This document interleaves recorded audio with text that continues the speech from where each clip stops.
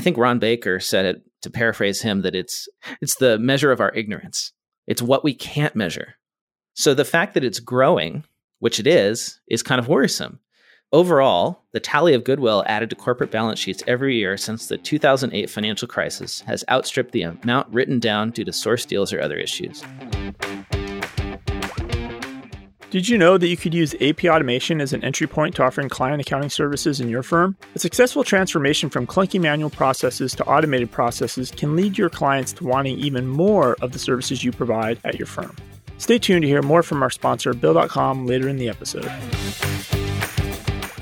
This episode of the Cloud Accounting Podcast is sponsored by Timesheets.com. Any guess to what Timesheets.com does? If you said employee time tracking for small to medium-sized businesses, you are partially correct. If you said robust time tracking for payroll, billing, or job costing with mobile access and real-time reporting, you're even more correct. But Timesheets.com is way more than time tracking. It includes employee HR records, paid time off, mileage, and expense tracking. It's all included.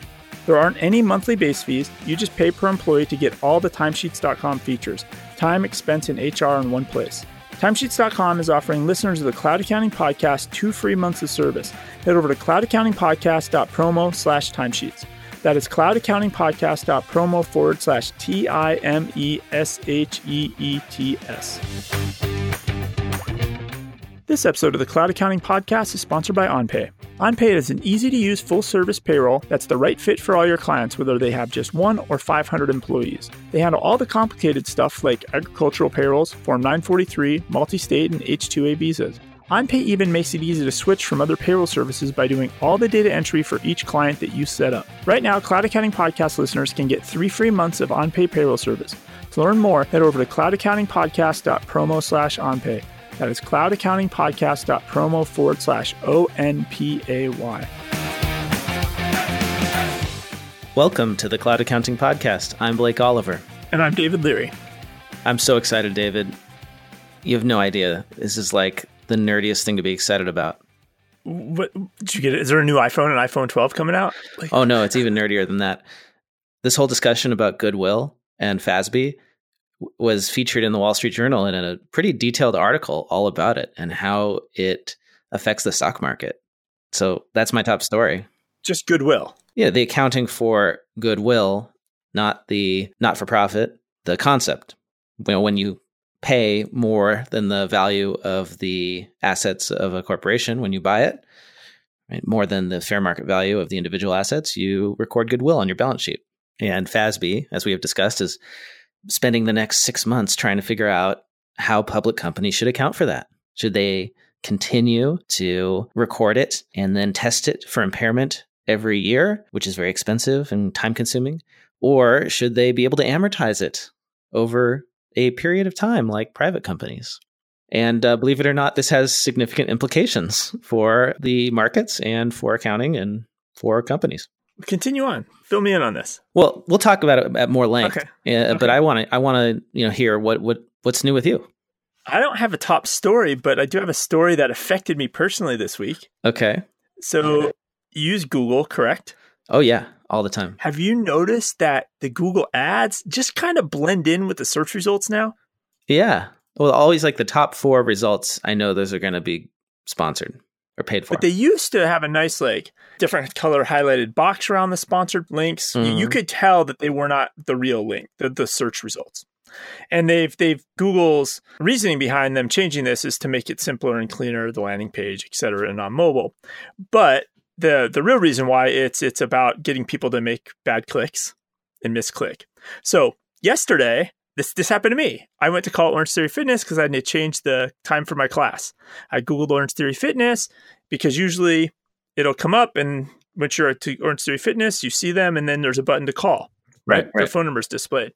Because Google has made the ads blend in, and the biggest button to call was a different fitness company completely. So I look like a complete idiot wasting this other company's time. Well, no, they wanted you to do that because they're going to try and get you to switch. But they didn't try. So obviously there's a failure somewhere. But ultimately, so there's some stats on this. So this is an article in The Verge. So people are kind of questioning Google now. They're kind of saying it's the new Yahoo. Yeah.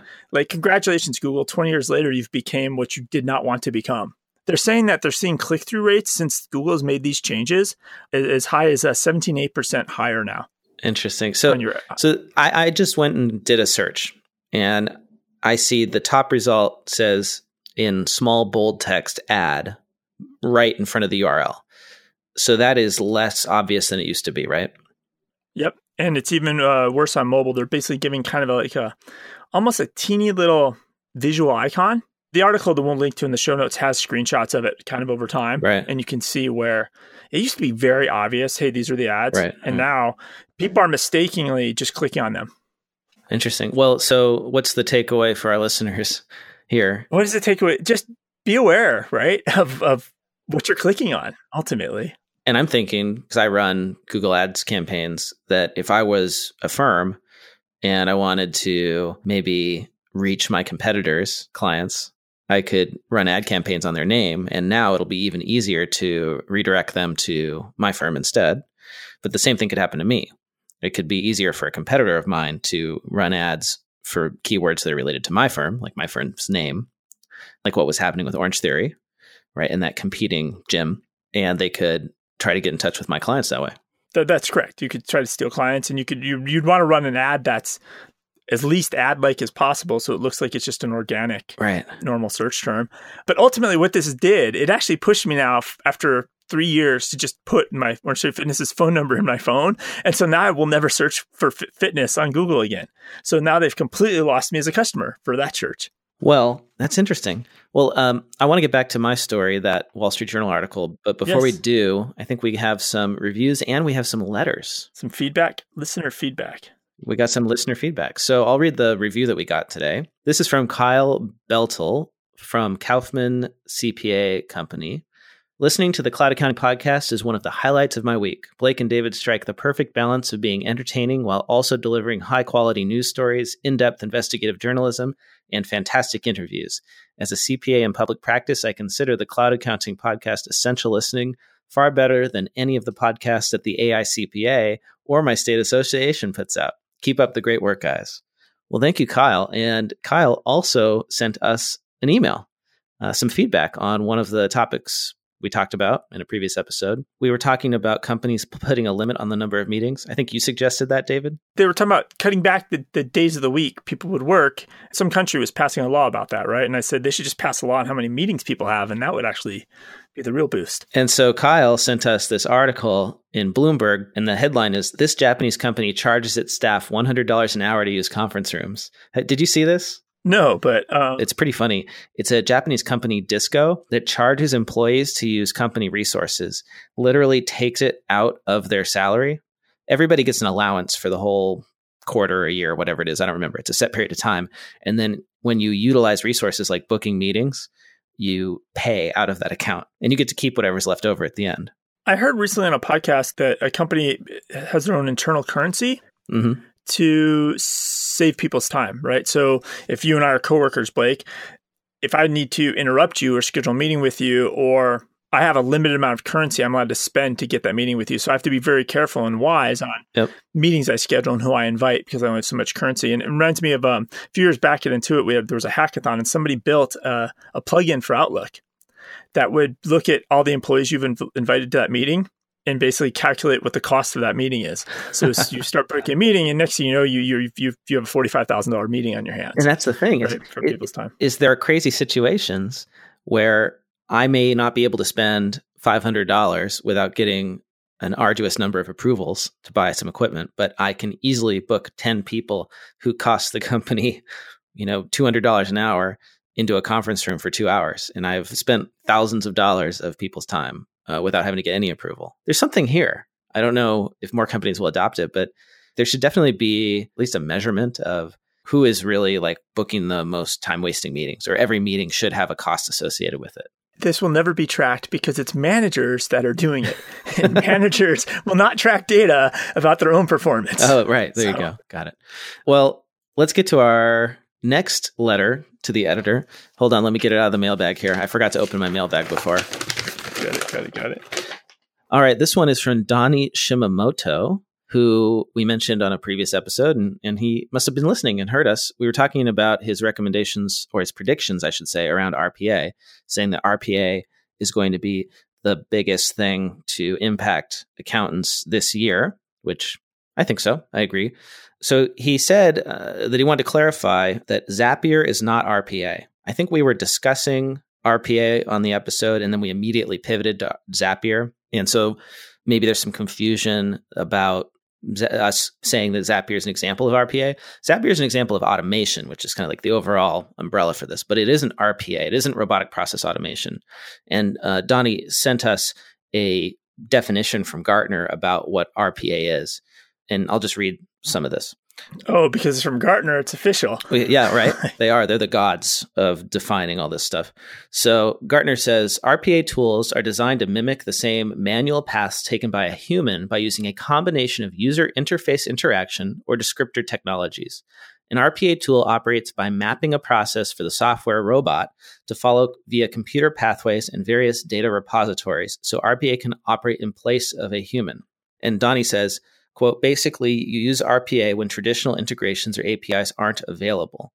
If you think about the number of systems that don't integrate but are still used together, or how often two vendors may have an integration but it doesn't operate the way you want it to, that's when you might use RPA to, for example, download a list of transactions, summarize them, and then post a batch journal entry into QBO/0 instead of using the integration which does each transaction, which posts each transaction. So that's the key difference, is that RPA to me is sort of like a macro that can operate across different programs and interfaces that actually can move a mouse like a human. And it's just doing the clicking, the button pushing, the button mashing, the clicking on repetitive tasks that can be repeated, and you're training some plugins to do that. But I could argue, right? It's remote process automation. Right. And Zapier falls under that. Robotic process automation. But robotic, right? But Zapier is not that, because Zapier creates an API connection. So it's direct transfer of the information without this like clicking. Yes and clicking. No. I would argue it's very similar. There's a lot of overlap because there's plenty of times where you have to take one app, move the data to like Google, and then connect another app to the Google spreadsheet to get it into your app. You have to manipulate it. Or maybe you're using a combination of both. You have to get the CSV file possibly from some site, bring it into a Google Doc, connect that via Zapier. Like I just don't see like this is like arguing accountants versus bookkeepers versus. No, and here's the distinguishing thing, and where it really matters is where Donnie operates a lot of the time is in the mid-market with larger companies that have a lot of on-premise ERP systems. And so that is where there's a big difference, because those systems have no APIs. So RPA is the only possible solution for them. And maybe that's the big difference. Zapier costs $50 a month. These RPA systems are costing thousands and thousands, if not 10,000s a month. So yeah, and there's that's the real difference. Yeah, and there are more sophisticated enterprise versions of Zapier. I can't remember the name of these companies right now, but they do the same idea of creating API for APIs situation. But yes, key difference is Zapier is an API machine, and RPA is more like macros. Cool. Well, thanks, Donnie, for that clarification. Hopefully that cleared things up for our listeners. It definitely did for me. So let's get back to the news, because we got a lot to cover, and I really want to dig into this Wall Street Journal article about Goodwill. So the headline is Goodwill sparks deep division, at least on balance sheets. It's summarizing a lot of what we've been talking about, how FASB, the Financial Accounting Standards Board, is looking into possibly changing the way that public companies account for goodwill, maybe allowing them to amortize over a period rather than having to test for impairment on an annual basis. And some of the stats in this article, it does a really good job of explaining the scope of the challenge and the problem and why actually it matters a lot. So it starts with an example. When Amazon bought Whole Foods in 2017, they paid $13.7 billion for it. That was $9 billion more than the value of the supermarket stores and other net assets. $9 billion more than what accountants said is the fair market value of all the assets. So that $9 billion, did Jeff Bezos overpay for Whole Foods Market by $9 billion? Some people would say so. They say that's crazy. But Jeff Bezos is smart. Let's assume that he knows what he's doing. So what do we do as accountants? Well, we add $9 billion of an asset onto Amazon's books, and we call it goodwill, right? It's the difference between the assets at their fair market value and what the investor is willing to pay for it, what the market values that company at. And it's not just Amazon that has a bunch of goodwill on its books. There's a lot of companies that have goodwill on their books. The S&P 500 had $3.5 trillion worth of goodwill on their books at the end of September, according to CalcBench. And that is up 67% from 2013. It's up 67%. This is because there's been a wave of mergers and acquisitions. It represents 9% of total S&P 500 assets. So all the S&P 500 companies, you take all their balance sheets and pull out the goodwill and add it up, it's 9% of all their assets and 42% of total equity. And so this has, I guess, been happening over time. So every time like another company acquires another company, if they're doing it any level of premium, that premium has to go somewhere. Yeah. And it just goes into goodwill and then goes into goodwill. It just sits there forever. It sits there. Well, it sits there. And then every year, the accountants have to do a study that asks, hey, is this company that we acquired still worth what we paid for it, including the goodwill? If it's not, then you have to cut out some of that goodwill, or all of it potentially, and drop the value on the books. That's the way it works now. Private companies, they can just say, we're going to write off the goodwill over a period of time, number of years, maybe it's 10 years, something like that. Public companies can't do that. So the reason FASB is looking into this is because it's very expensive to do those studies. Can you imagine how much it costs to look at the whole enterprise of Whole Foods every single year and try to figure out if it's still worth at least what Bezos paid for it? And who does that? Does that do they use one of the big four? They kind of outsource that work to a consulting company and they pay them. Like, is this kind of like a big machine that's not going to stop? I don't know. I'm not in that world of valuation, but I imagine it's a big business. So companies complain about it because it's expensive, and is it really worth it? There's arguments on either side that have been presented to the FASB, which is soliciting commentary right now. Some people say it's too expensive. We should do something simpler, just like private companies. People on the other side say, well, if we do that, we're going to lose valuable information.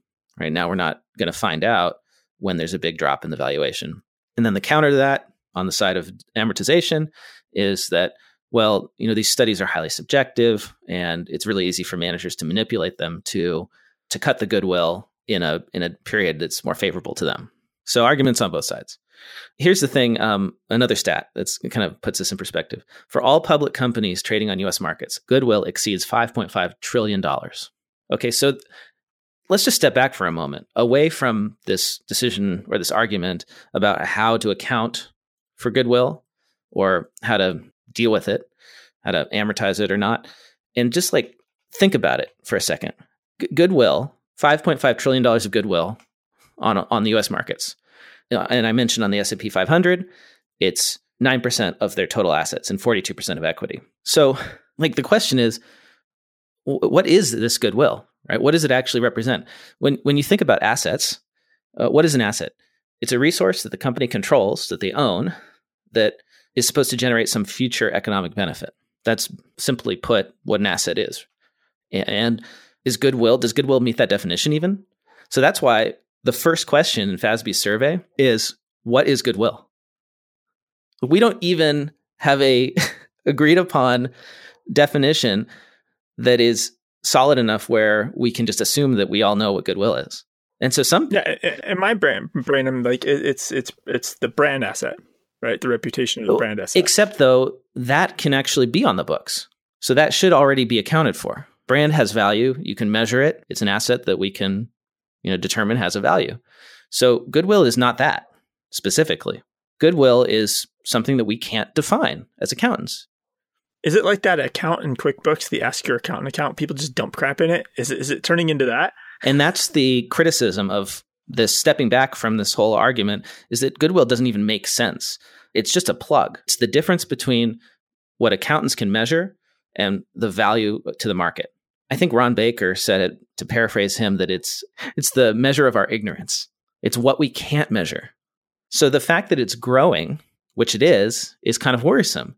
Overall, the tally of goodwill added to corporate balance sheets every year since the 2008 financial crisis has outstripped the amount written down due to source deals or other issues. Goodwill keeps growing. And why does it keep growing? Well, maybe it's because modern accounting, GAAP, can't figure out how to properly value the assets of corporations these days. So this all ties back to problems with accounting. The book that we talk about, The End of Accounting, which criticizes how we do accounting now as being very old-fashioned and not being able to keep up with this concept of intangible assets and being more and more important to companies. There's a chart here in the story that shows that from 2013 to 2019, total goodwill on the books of S&P 500 companies went from about $2 trillion to over $3 trillion.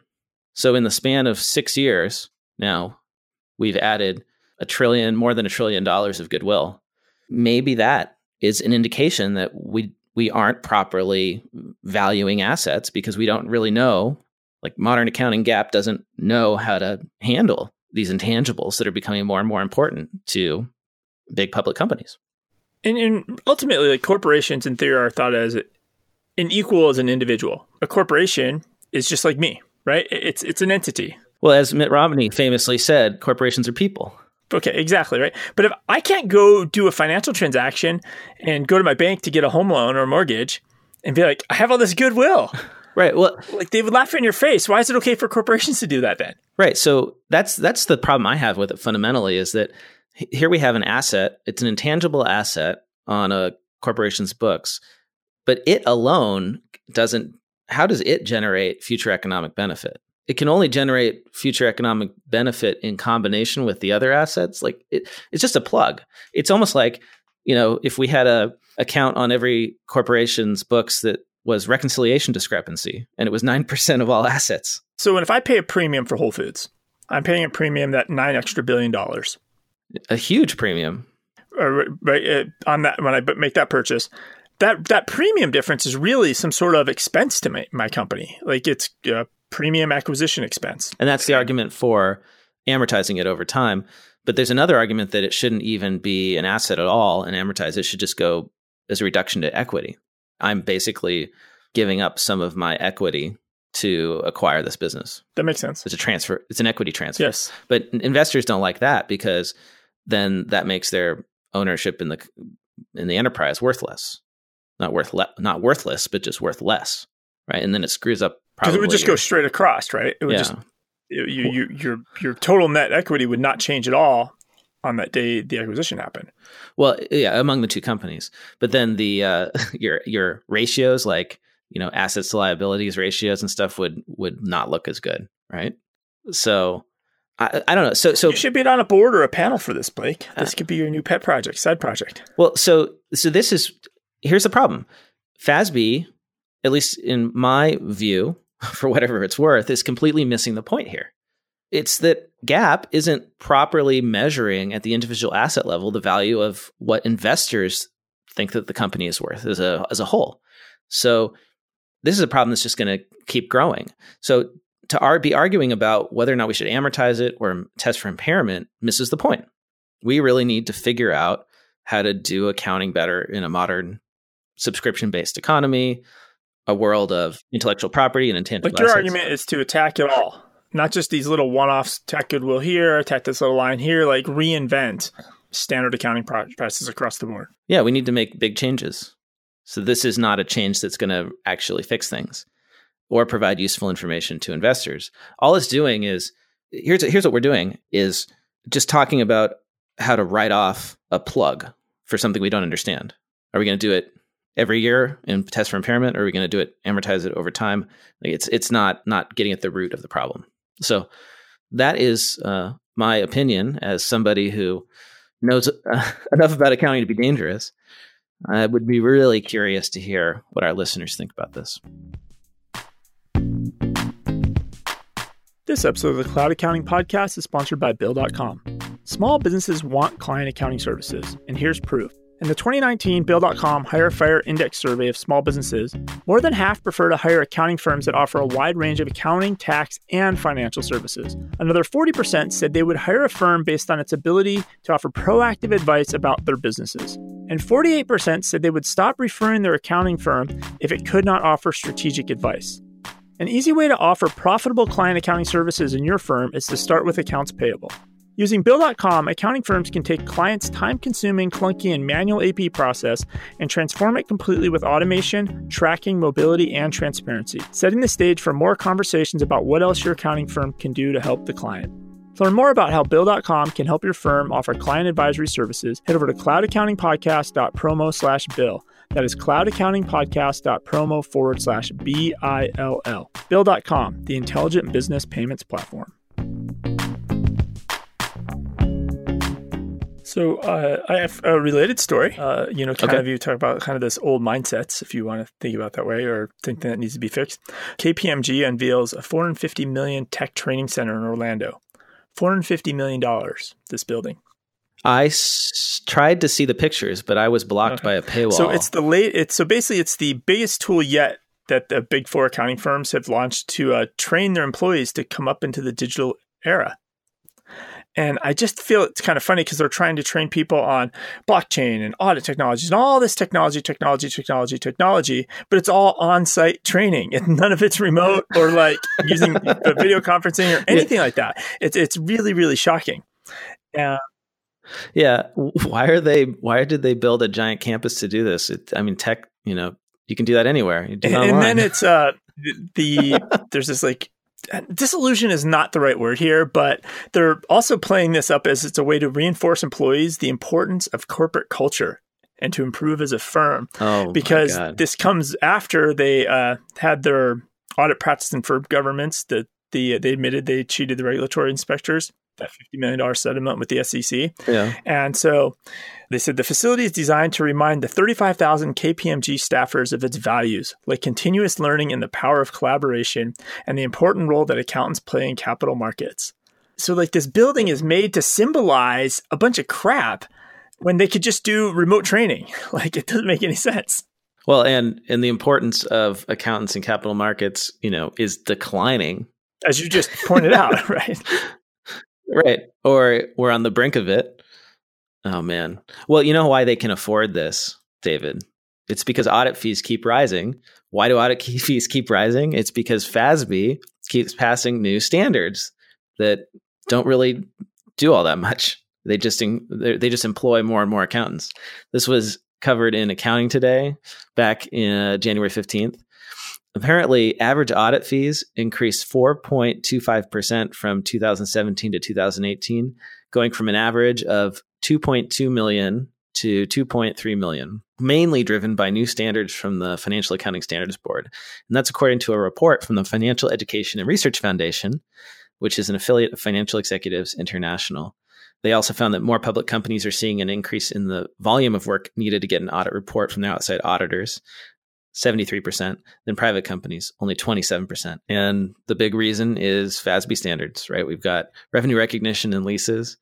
So KPMG can afford to spend $450 million? $500 million on a building, your campus, yes. On a building they don't need because they're just raking in the dough from audit fees. Living the dream.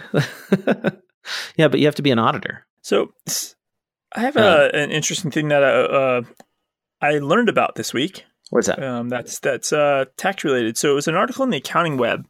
It's the title of the article is "What CPAs and Clients Should Know About Tax Zapper Software." Tax Zapper? Do you know what tax Zapper? Do you know what tax zappers are? No. Okay, so I didn't either. I was like, this is very interesting. So I got on the Wikipedia. So restaurants, a lot of cash-based businesses, they have their point of sales. And this is really something that's probably going to affect desktop point of sales more. But I'm sure there's probably a SaaS product that does this as well, a cloud-based product. But essentially, you put it on an untraceable USB flash drive, and you plug that into your point of sale. And it's just an easy way for you to run a little program, and then it'll skim and remove a lot of your sales out of your point of sale at the end of the day. So the records that are recorded in your point of sale are fake.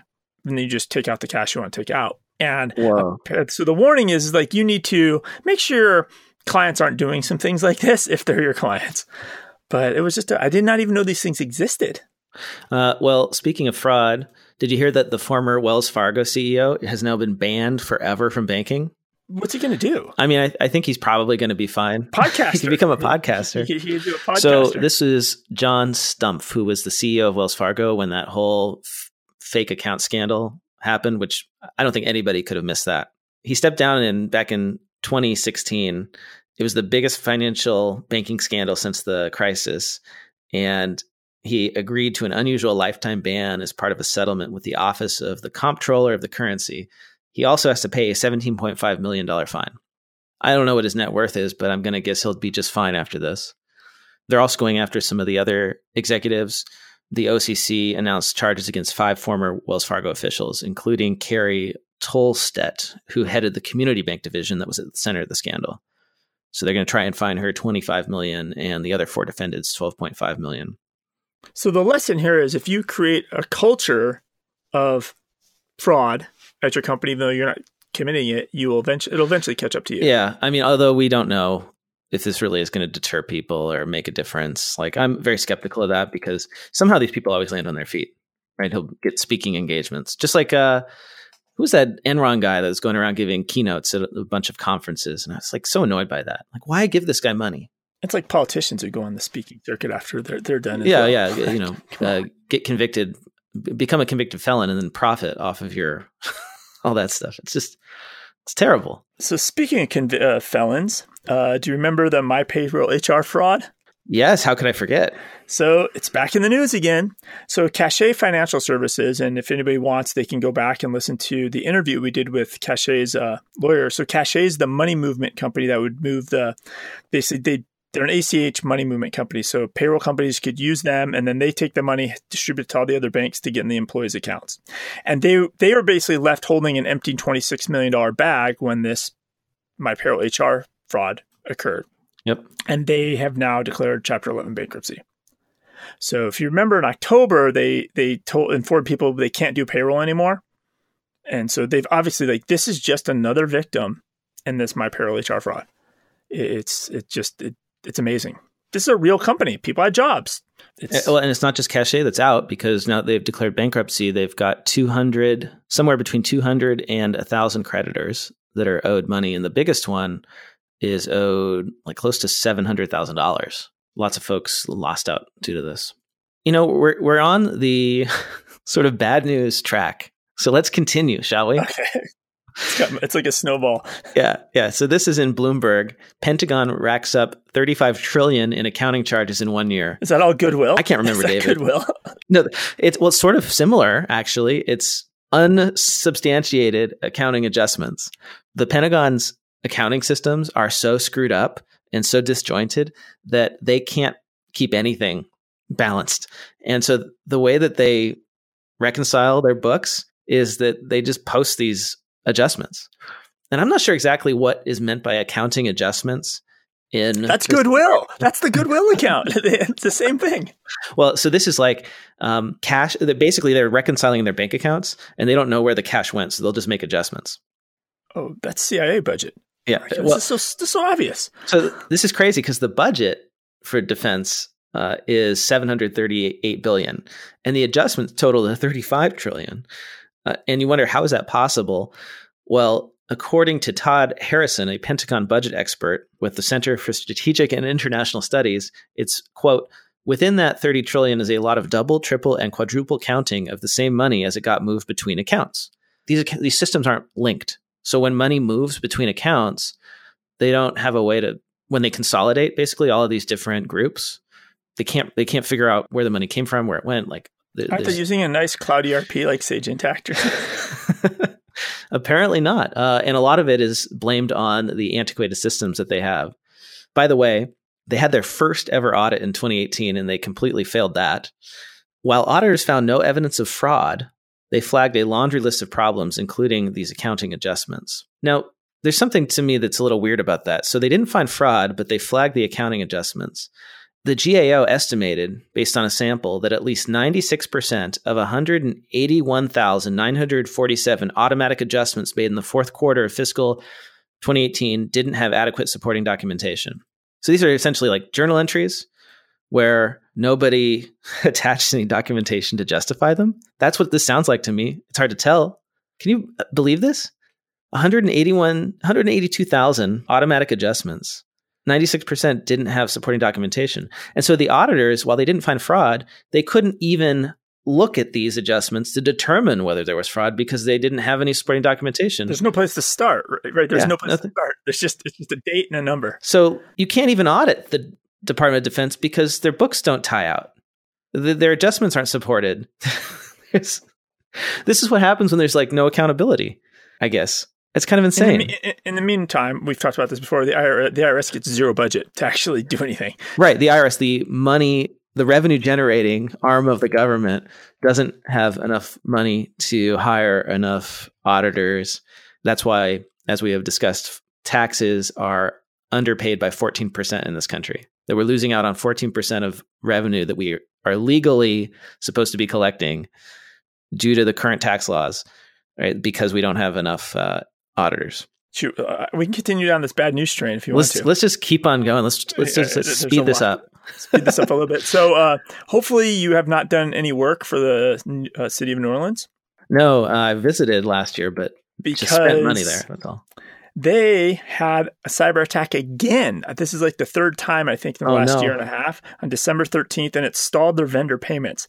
So it's going to cost them about $7.2 million and take as long as 8 months to repair. The payments to city vendors have been delayed because employees can't get into their software to approve the payments. And the other thing they're having to do is it's an eyeball. They're using an eyeball on every single payment that goes out the door right now. So it sounds like maybe possibly this cyber attack flooded a bunch of fake invoices into the system. And they're having to manually approve each one. And to make it worse, apparently email is still not working for 75% of City Hall employees. Any email prior to the hack is still not accessible. How long's this been going on? This was December 13th. Oh, man. So New Orleans is not having a good few. They should just format all the hard drives and just start from scratch at this point. This has been their third hack, I think. I want to know, are they going back to the pneumatic tubes? Do they have those? I have no idea. I have sort of this like, I like the idea of pneumatic tubes. Like every time I see that in an old movie, I wish that we still had that system. It's just so cool. So steampunk. Well, you being a music guy, I think there's a lot of like audio file type gear that still has that stuff in it, right? Oh yeah, vacuum tubes. I remember actually going to a drive-up ATM with my mom when I was a kid, and it wasn't an ATM. It was like a drive-up teller station, and they had lanes, and the teller was at one end. And so if you were on a end that wasn't next to the teller's window, you had a pneumatic tube and a voice box, so you could talk to the teller, and then you would put your card and your withdrawal slip into the tube, and it would like fly up. I'm just smiling right now. Like you're really, it's a huge childhood memory for you. Oh, it was so cool. And then that, of course, immediately like went away, and we had the ATMs. Okay, so let's talk about more fintech, right? Since I was talking about pneumatic tubes and ATMs, we have spoken previously about the idea of the Fed creating its own cryptocurrency, digital dollars. Well, the chairman of the Fed has poo-pooed that idea, but I have some good news. There is a movement to make this happen. This is called the Digital Dollar Project, and it's being led by former Commodity Futures Trading Commission Chairman Christopher Giancarlo. And he presented... And this is a U.S.-based effort? Yes. So he presented his digital dollar project at the World Economic Forum in Davos, Switzerland. I don't know, who knows? Maybe Trump was in the audience. He could have seen this and been inspired. The Digital Dollar Project aims to encourage the launch of a central bank digital currency in the United States, according to Giancarlo, who is one of the founders. It was announced last week as a partnership between the consultancy company Accenture and the Digital Dollar Foundation. Other founders of the DDF include another former official, Daniel Gorfein, blah, blah, blah. I don't know who those people are. Somebody from Cisco. Basically, this digital dollar would be distributed through commercial banks and other trusted payment processors. And it's similar to the idea being explored, actually put into, I think, implemented in China, which is working on its own digital currency. So I'm happy to hear this because I don't want us to fall behind China. If China creates a digital currency, that could really chip away at the dollar as the standard for international commerce. Yeah, and there's an article from NPR. Scott Zerett from CPA Academy texted it to us. So China is about to start testing their digital currency. Oh. So they've been working on it for about 7 years. But then when Facebook started to chat more about launching Libra, remember we talked about Facebook Libra and Facebook's run at this kind of digital global currency thing, and then people pulled out, and it's not easy to solve this. But since then, China really doubled down on their efforts to get this to market.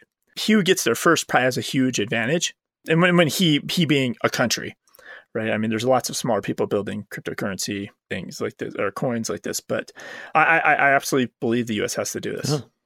Well, so there's one other cool government initiative that is really exciting to me or interesting. Have you ever voted online in an election, like an actual election? No. I think it's the dumbest idea of all. Well, Seattle, King County has decided to try it out. They are testing a new mobile voting solution.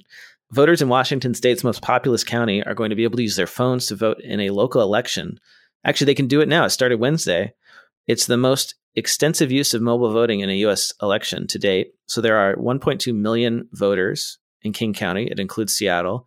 And they'll be able to cast ballots electronically on their smartphones or computers by logging into a portal. The election is for a seat on the board of the King Conservation District, a local agency that promotes environmental sustainability. Which historically, my understanding, I think I heard on NPR, has the lowest turnout of all voting initiatives they ever have. Like it's under 1%. It is. What does?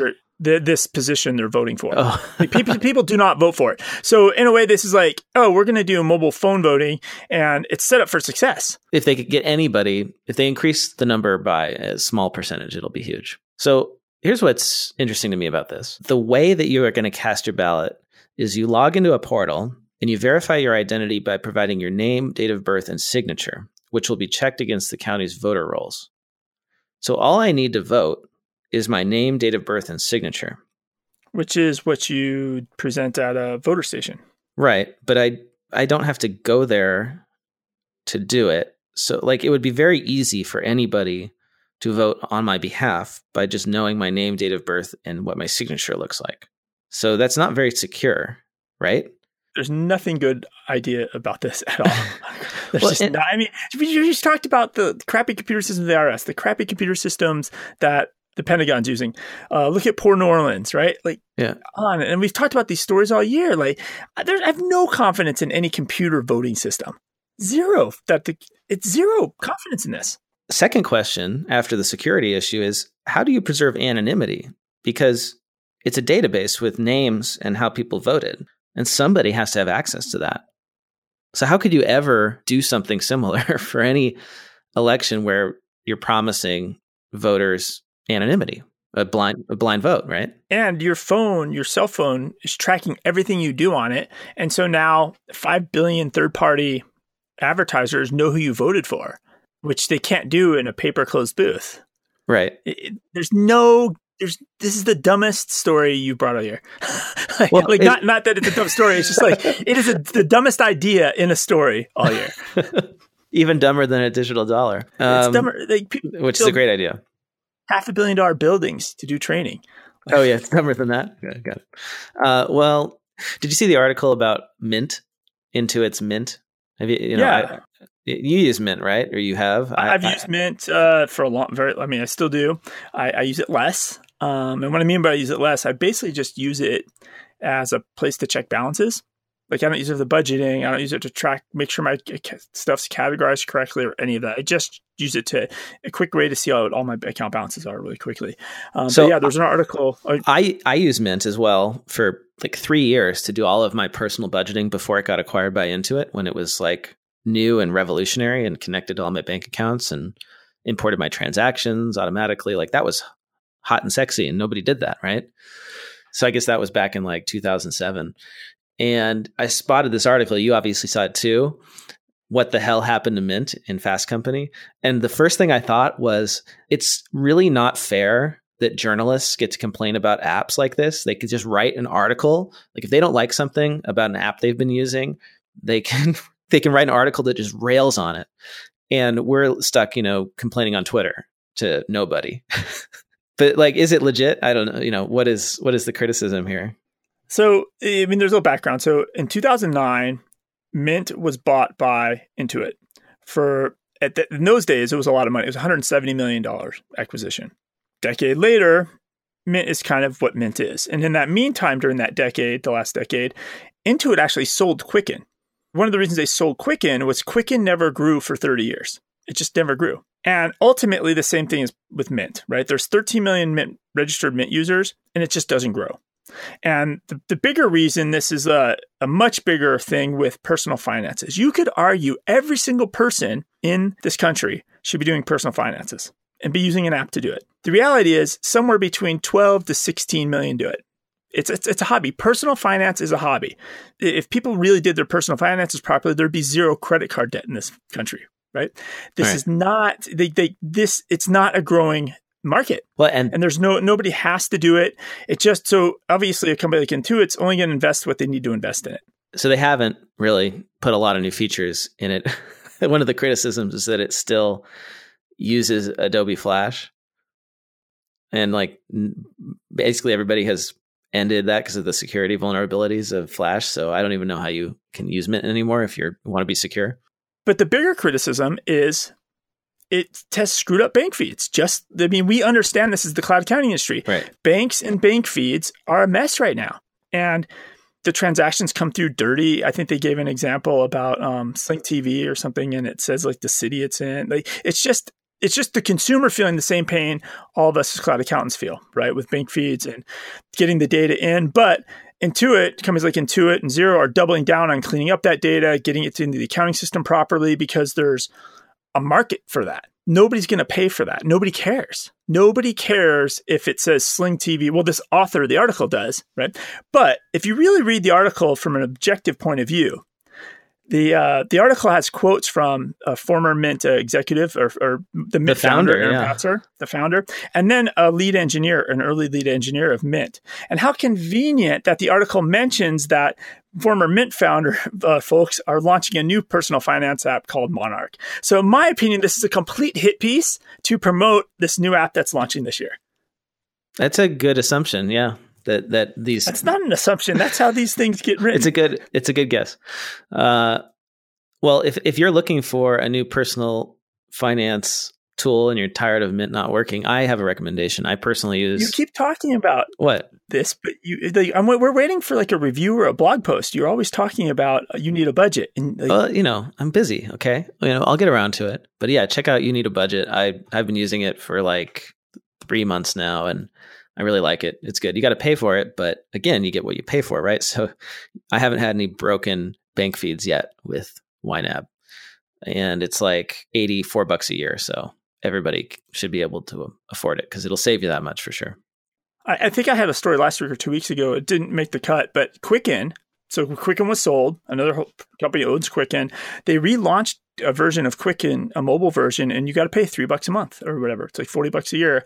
And it has a lot of other features that Mint doesn't have. And if there's only 13 million people that are going to do their personal finances anyways, a huge portion of those would probably pay a little bit. Yeah, but they're not willing to pay that much, which limits the market for this. And that's why this is fundamentally different than TurboTax, which is in the same group of consumer products that Intuit makes. People have to file their taxes, and they want to so they can get their refund. So they're happy to pay for TurboTax, even if they could do it for free. Whereas with Mint and these other apps, they can barely charge $100 a year because people just aren't willing to pay for personal finance, even though it's what they should be doing. And it will save them a ton of money and help them save for retirement. And people just... And early on, this business model actually worked really well. It would look at your credit card balance, Blake, and it would know your interest rate. And then you would try to find offers, be like, hey, Blake, transfer your balance to this credit card to get a cheaper rate. So just like early on, remember all the travel sites? You actually could get good deals. You'd go to this travel site and they would play the prices. But now all the banks and all the credit cards, they're not in cahoots, but they're all kind of in the same systems the way the travel sites are. That's why when you go shopping for airplane tickets, it's the same price on every single site. Mm-hmm. Kind of the same thing. There's no real deal anymore that's offered up in these apps. So the conversion rates are probably really bad. But that was their business model. It's like, okay, we'll do it for free and we'll serve up credit offers, loan offers, et cetera. Right. Yeah, but there's so on the other side, there's only so many of those offers that you can sell to somebody before they're done. They've got all the loans they need, right? Yes, exactly. So I have on the swing you mentioned tax, right? Mm-hmm. Barely anybody does personal finances, but everybody has to do taxes. This is a survey from financebuzz.com. What tax anxiety? 95% of Americans feel confident about tax prep. Wow, 95% are confident. Yeah. And what's really interesting to this is how confident they are. Over 2/3 plan to file in January or February, well before the deadline. And only 2% expect to file after the deadline. And they're feeling good about their own tax filing abilities. 89% reporting that they feel confident they have their withholding set correctly, and 95% saying they're confident they're taking all the deductions they can. So at least 5% is a possible customer base for all of you tax accountants out there. Well, this is a vote of confidence in the industry, especially the do-it-yourself. Yeah, they're doing a really good job of making people feel like they're getting their money's worth and that they're going to file correctly. That's great. And just over half feel like they're paying too much in taxes, but 43% think they're paying just about the right amount. And 79% would prefer to receive a refund than to come out break even at tax time. Even though you're giving a free loan to the federal government. But at the end, though, it kind of feels like a win. It's like a little victory. Yeah. Well, because people don't save enough anyway, so it's like the way that's the way they save. They save with an interest-free loan to the government that they get back at the end of the year. Let's go out on a high note, unless you got anything else. There's some little small stuff on raises that some companies got. Okay. Let's cover those. So in January already, there's been $1 billion B2B fintech VC bets, right? Yep. OnPay took in $6 million. Flowcast took in $40 million. Yes. My options might be worth something someday. Yeah. So OnPay is a sponsor of the podcast, right? Flowcast, I used to work there. Avid Exchange, they took $260 million, and they've taken a lot over the last couple of years.